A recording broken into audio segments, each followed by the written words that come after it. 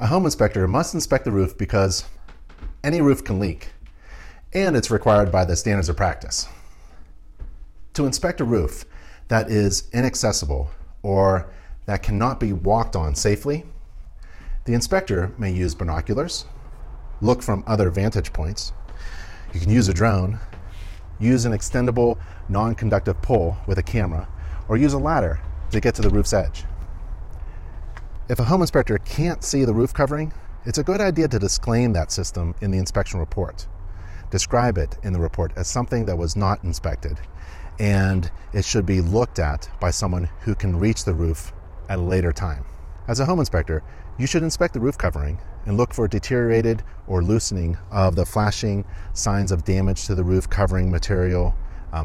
Look for debris that can clog the valleys and the gutters.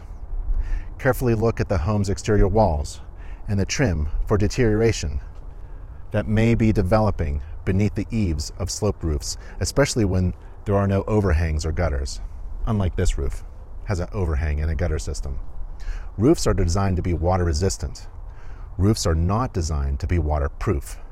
Eventually, the roof system will leak. No one can predict when, where, or how a roof will leak.